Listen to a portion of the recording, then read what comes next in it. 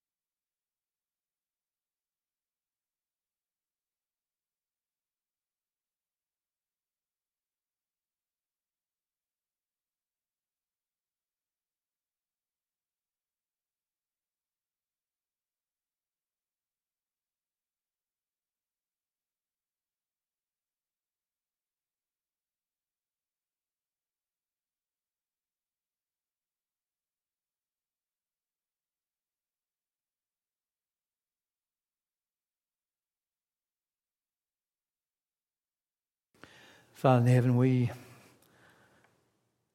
truly come to you with a deep burden in our heart for this our land, this nation. And Father, you would begin to heal the divides and the anger, the hatred, Father, the separation. Lord, we know that as your children, we've experienced the greatest expression of love. That you would come and die for us while we were sinners. You would give up your life. And that you would love us in spite of our own sin, our own rebellion against you. And Lord, help us to pass that love on to others, that sense of healing. Father, we confess that we've sinned against you. We've harbored hate or prejudice in our hearts. Or, Lord, we've just simply walked away from trusting you completely.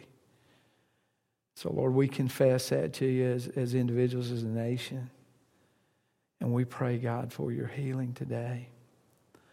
Father, we just pray for the comfort that we need and the strength and guidance that we need as a nation to go forward and truly know what it is to experience your grace with thankful hearts and praise. We ask these things in Jesus' name. Amen. Thank you, guys. Please continue the prayer for this great land, this great nation. I want to invite you to turn in your Bibles with me to Matthew 28. And this morning I want to share with you we've been looking at the church and some things about the church, but about how the Lord Jesus Christ commissioned His church in a sense that He gave the church its instruction for its mission or its mission statement, certainly.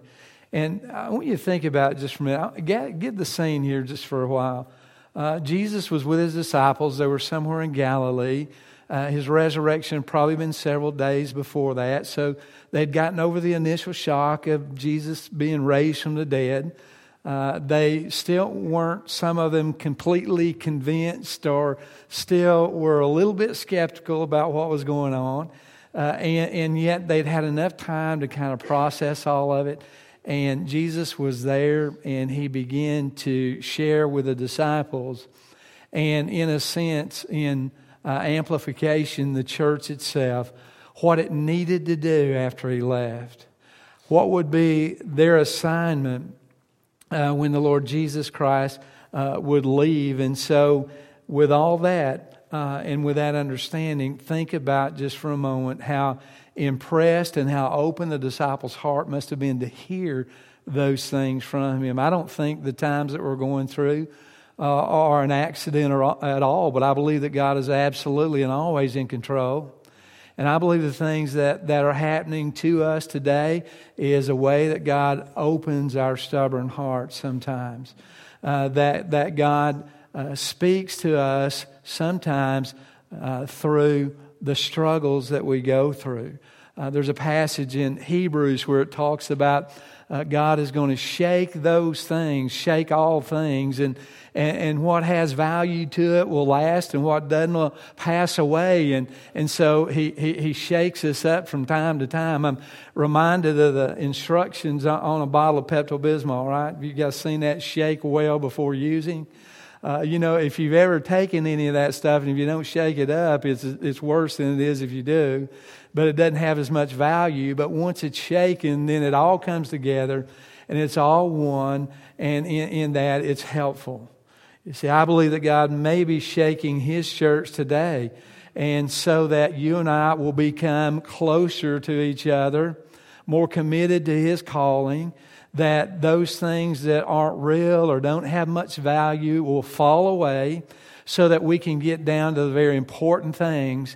And I know one of those great important things is what Jesus shares with His disciples that you and I need to remind ourselves constantly of and be refreshed about in our own minds and understandings. Listen to what He says in Matthew 28 and begin with me, if you would, in verse 18. He says, "And Jesus came and spoke to them, saying, All authority has been given to me in heaven and on earth. Go therefore and make disciples of all nations, baptizing them in the name of the Father and of the Son and of the Holy Spirit, teaching them to observe all things that I have commanded you. And lo, I am with you always, even to the end of the age. Amen." Pray with me if you would. Father in heaven, we love You and we praise You today. Thank You, Lord, that in our times of confusion or our times when our eyes wander away, that God, You're there to bring us back into focus as a church or in our own personal lives. Lord, help us to understand that the difficulties of the days that we live in only call for us to trust You more, to put a greater faith in what You say and what we understand about You. And so, Lord, I pray certainly for this nation, but Lord, I pray for Your church, for the testimony of believers and the power that our testimony and how it's strengthened in persecution and resistance and opposition. So, Lord, I pray this morning as we re-examine again the message that you have for your church today, that, Lord, will do it being strengthened by it in Jesus' name. Amen. You know, think with me again just for a moment that the message that Jesus had for the disciples is as relevant then as it is today. So we need to go back and examine some of those things about what Jesus is saying about commissioning His church. First of all, I want you to see with me that Christians are the ones that are commissioned. That God commissions those who belong to Him. Those who have put their faith and their trust in Him. That are a part of the body of Christ. You know, the Bible gives so much information about what it is to be a part of the body of Christ, the church. It talks about the unity of that body. It talks about the individuality of each member in that body. It talks about the ministry of the body. It talks about God equipping the body. You see, the church is important to the Lord Jesus Christ. As a matter of fact, it's so important, not only in the past, but today, that Paul writes in 2 Thessalonians that one day, that after the church is removed, that the world will be left unrestrained, that lawlessness will prevail. And so the importance of the church in the sense that it's a restraining element. It's a restraining thing to just absolute ungodliness and lawlessness. Why? Because of what we stand for. Because of what we believe, because of who we are, what we do. Your life and your participation in the church and your relationship to Jesus Christ makes a difference in the world today. And we ought to celebrate that in our lives and go out and live out that very thing every single day, because Christians are the ones that are commissioned for the Lord Jesus Christ. Now, let me give you some things about that. Because we are Christians, that Christians are authorized to go for the Lord Jesus Christ. Now, he says in verse 18, he says, all authority has been given to me in heaven and on earth. Before Jesus ever gives the statement of commissioning the church, He announces His authority. So by the authority of Jesus Christ, you and I are His authorized representatives on this earth. That ought to make you feel pretty significant or pretty good, that we're authorized to represent the Lord Jesus Christ. Now, some of you may work for a company or own your own company, or work in a certain field where you're authorized to speak on behalf of someone else. That's pretty important and pretty intimidating, for the most part.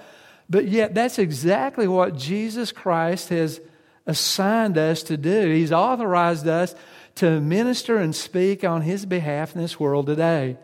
In 2 Corinthians chapter 5, Paul gives it kind of in a different way, and he calls us ambassadors for Christ.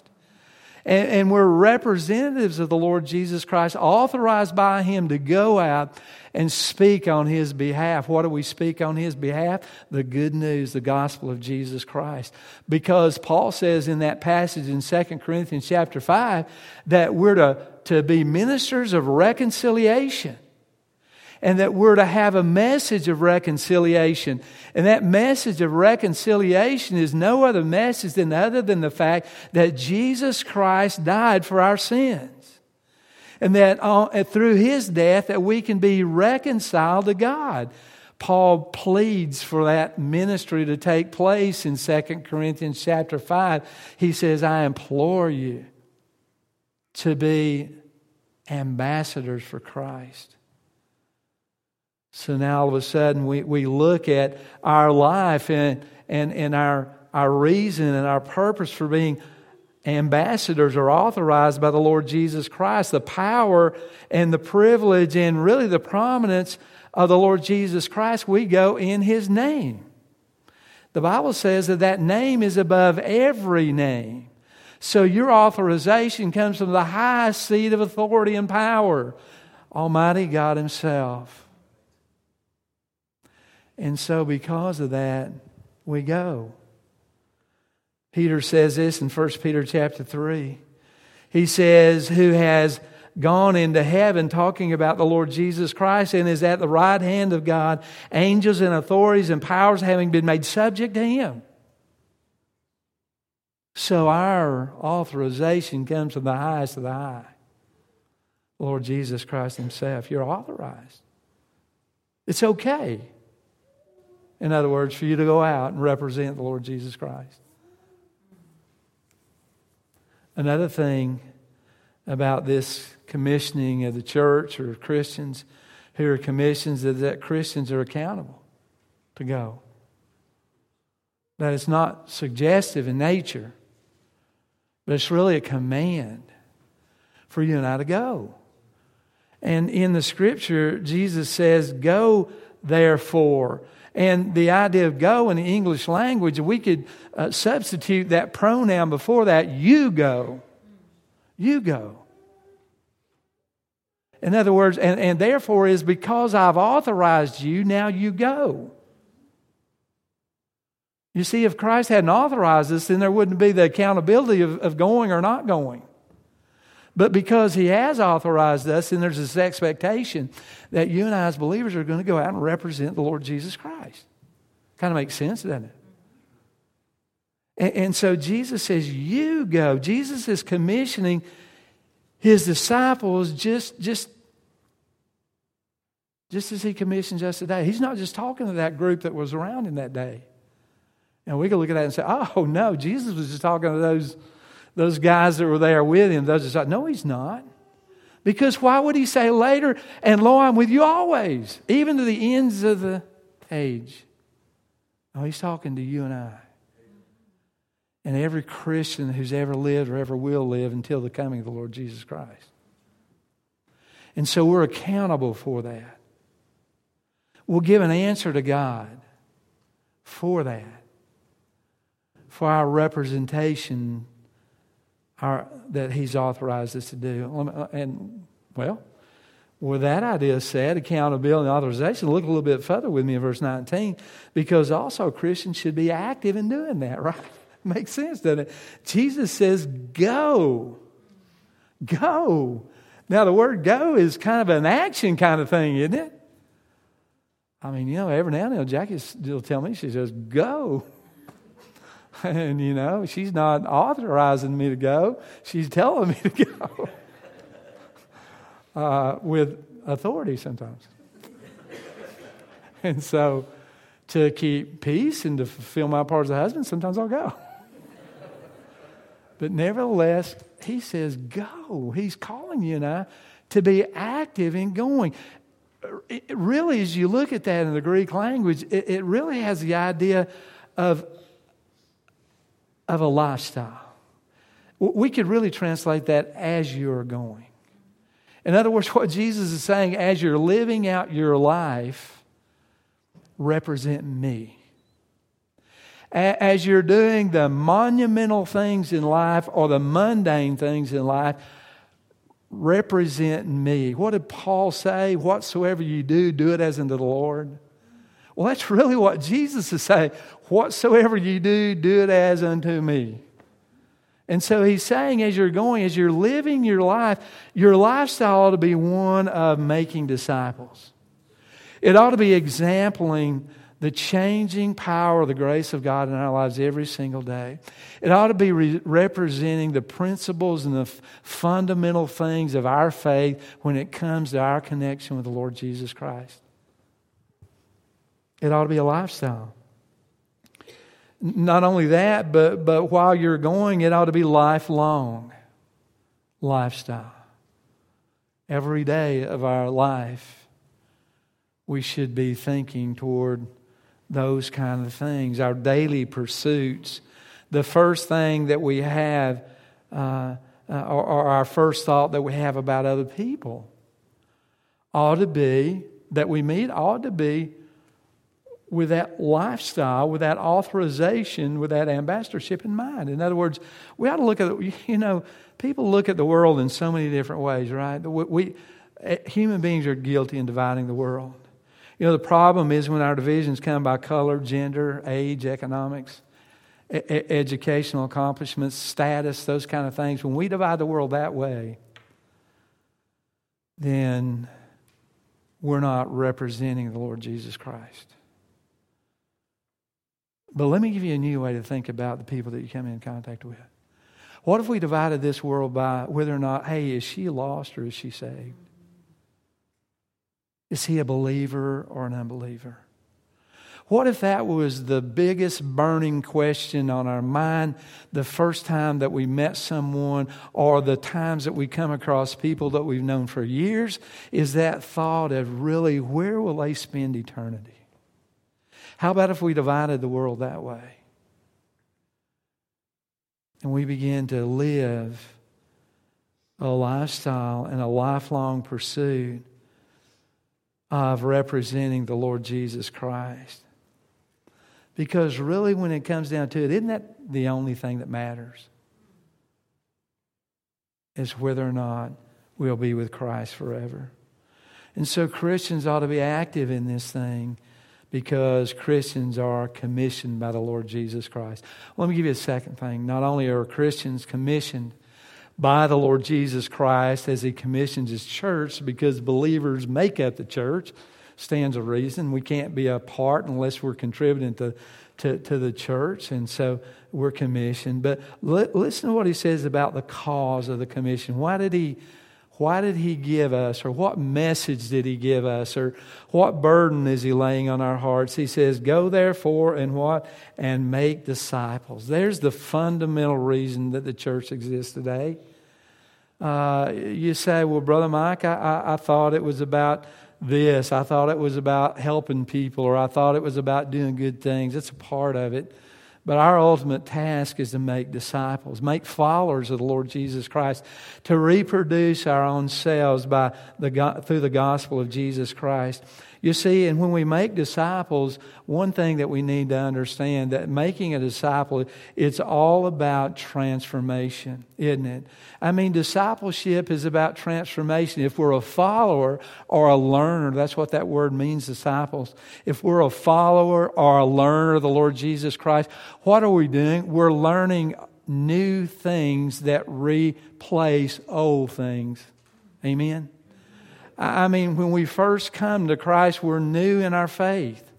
The Bible compares us to being babes in Christ. And as a baby, we need to grow. We need to learn new things.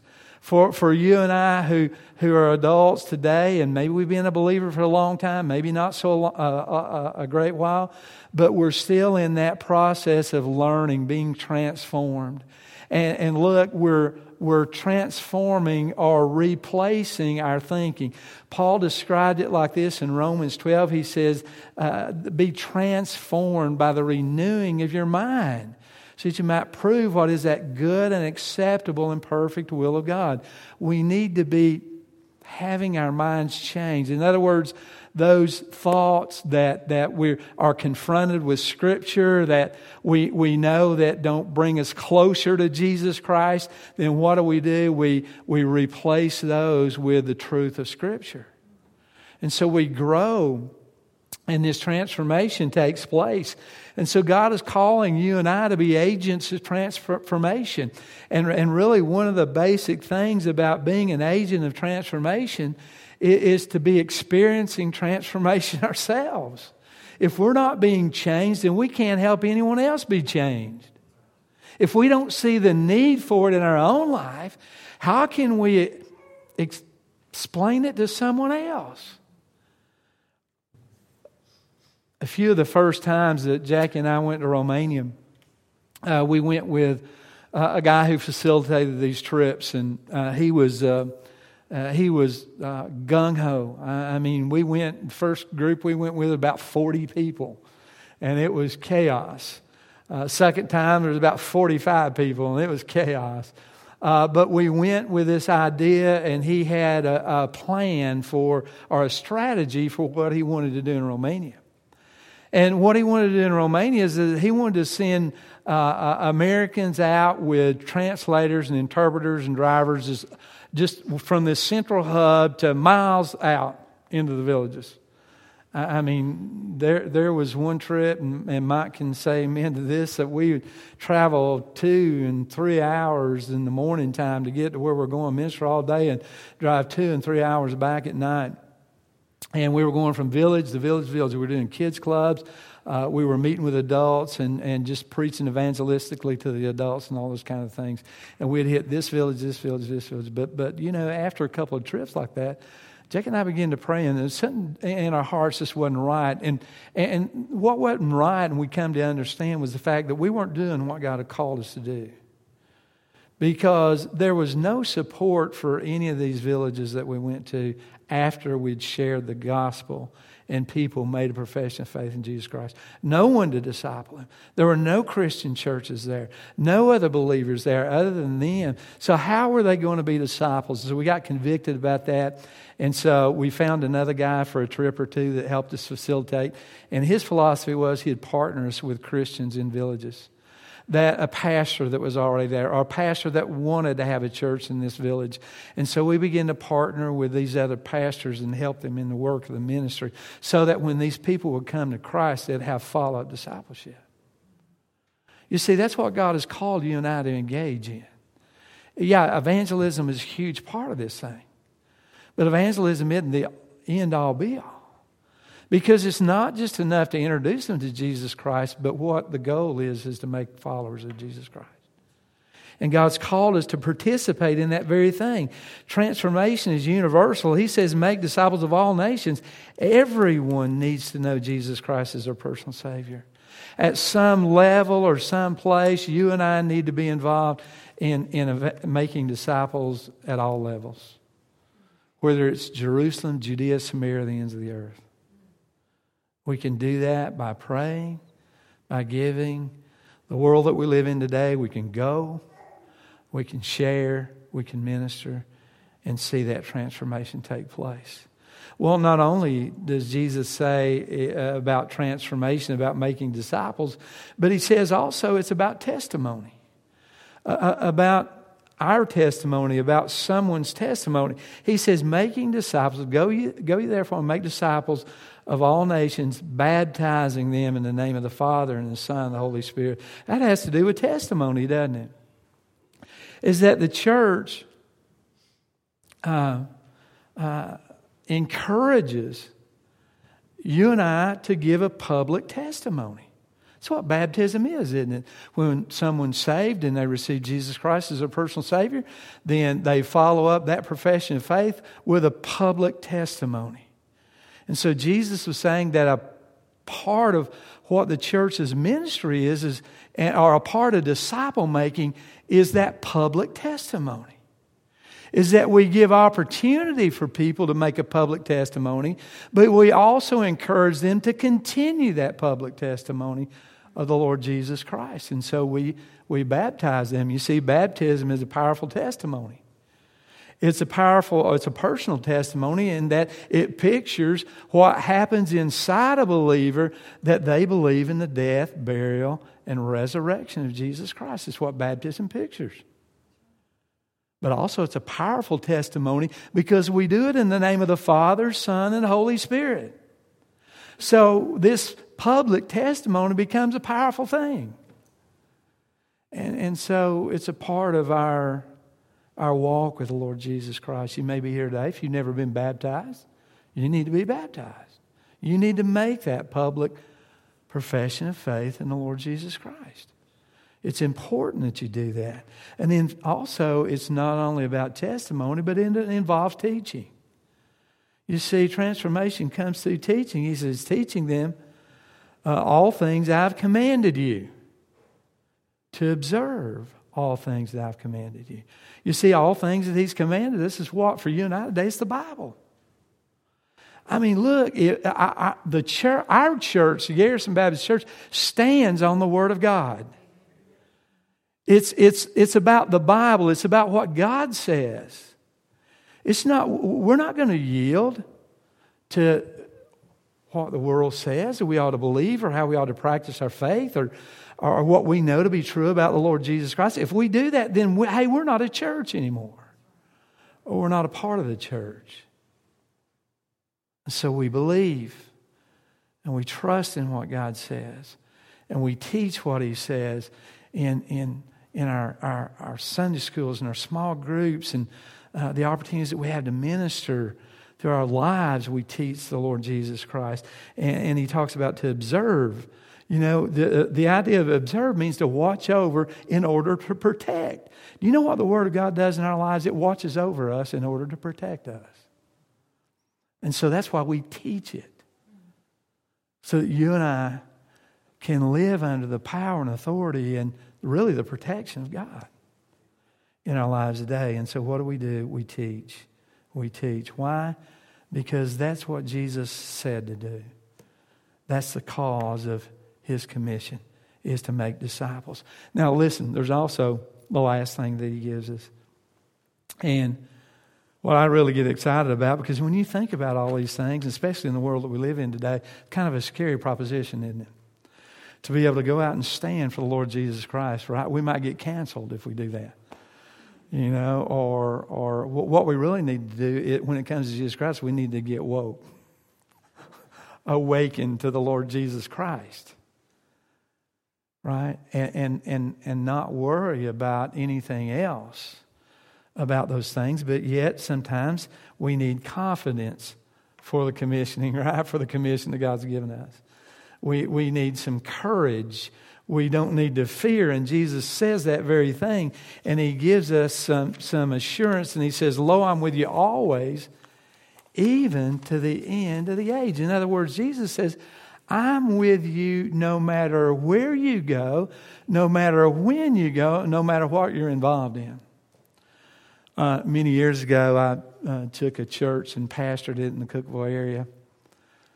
And I was new there at that particular church. And so I had one of the ladies of my church come up, and she said, Brother Mike, she said, I'm worried about my brother. I don't think he's a Christian. His name's Ralph. He said, I'm just not sure Ralph's a Christian. And she said, would you come over and talk to him? And I said, well, sure. She says, he lives with us, my husband and I, in the basement of our home. And if you'll come over. And so we set up the day and the time later on in the week for me to go over and talk to Ralph. So before I went over to talk to Ralph, I was talking to one of my deacons. As a matter of fact, he was a relative of Ralph. And he says, oh, you're going over to talk to Ralph? And I said, well, yeah. And he said, He said, preacher, he said, I'm just going to be honest with you. He said, for the last 20 years, we've been sending preachers over to talk to Ralph. And he's hard. And he's difficult. And I just want you to know that. Well, appreciate that. Now you've scared me really well. Now I'm going to dread this until the time comes. You know how you live in, oh, gee, why did I commit to this, and all. And so they come, went over, knocked on the door, and met his sister and talked to her a little bit. And he said, Ralph's down in the basement.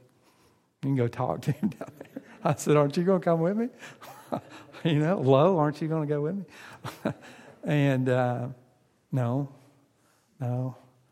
And so I went down and I began to have a conversation with Ralph. Just talking to him about things, and got to know him a little bit about who he was. And so I turned that conversation toward Christ. And I began to see in Ralph's face, and it's the Lord. The Lord not only goes with us, but He goes before us. And He prepares the way. And for that week, I really struggled about what was going to happen, what I was going to say, about how he was going to react. And you know how our minds work, right? You can come up with, our imagination is boundless about how bad things can go, generally. And mine had messed with me all week. And so I got to that point where it was time to talk about Jesus. And so I began to talk to him about his salvation. Now, Ralph, this was a long time ago, and Ralph was older then, and so he'd been brought up. All culture, society in his day was all about the church. Everybody knew about Jesus. And for him to resist that message, I knew his heart may have been pretty hard.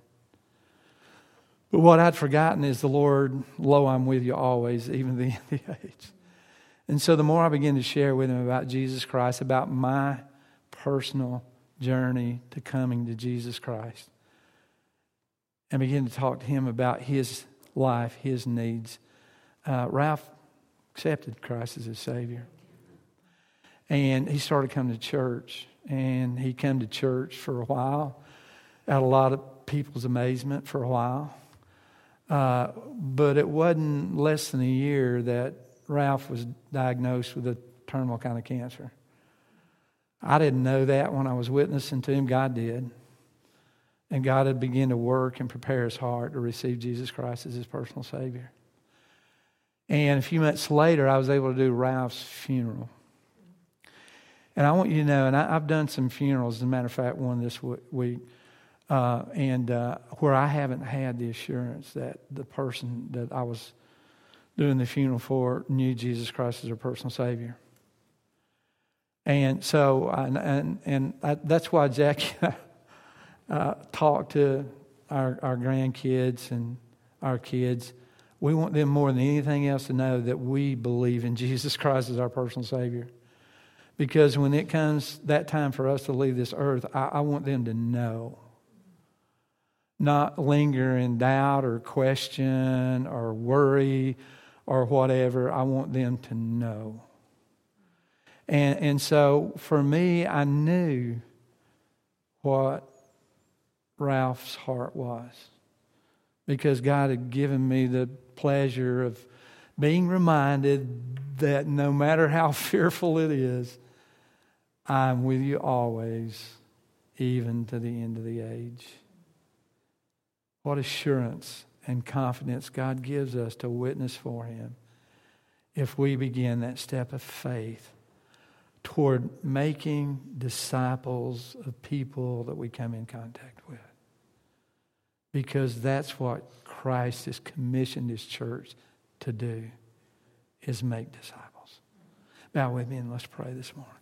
Father in heaven, I'm so thankful today that, God, you're always with us. That you never give us an instruction, a command, an assignment that you're not fully committed to yourself to walk through those things with us. Lord, thank you that you're very plain and straightforward about what the church is to do and about how we're to do it. And Father, I pray that you'll begin to renew and re-energize and give us new passion for reaching out to people that we know, that we contact, that are in our circle of life with the gospel of Jesus Christ. Help us to look at this world and not divide it on any other lines than whether or not somebody knows you as their personal Savior. Help us to have that first desire to want them to know Jesus Christ as their Savior. Father, I ask these things in His name. Amen. I'm going to invite you to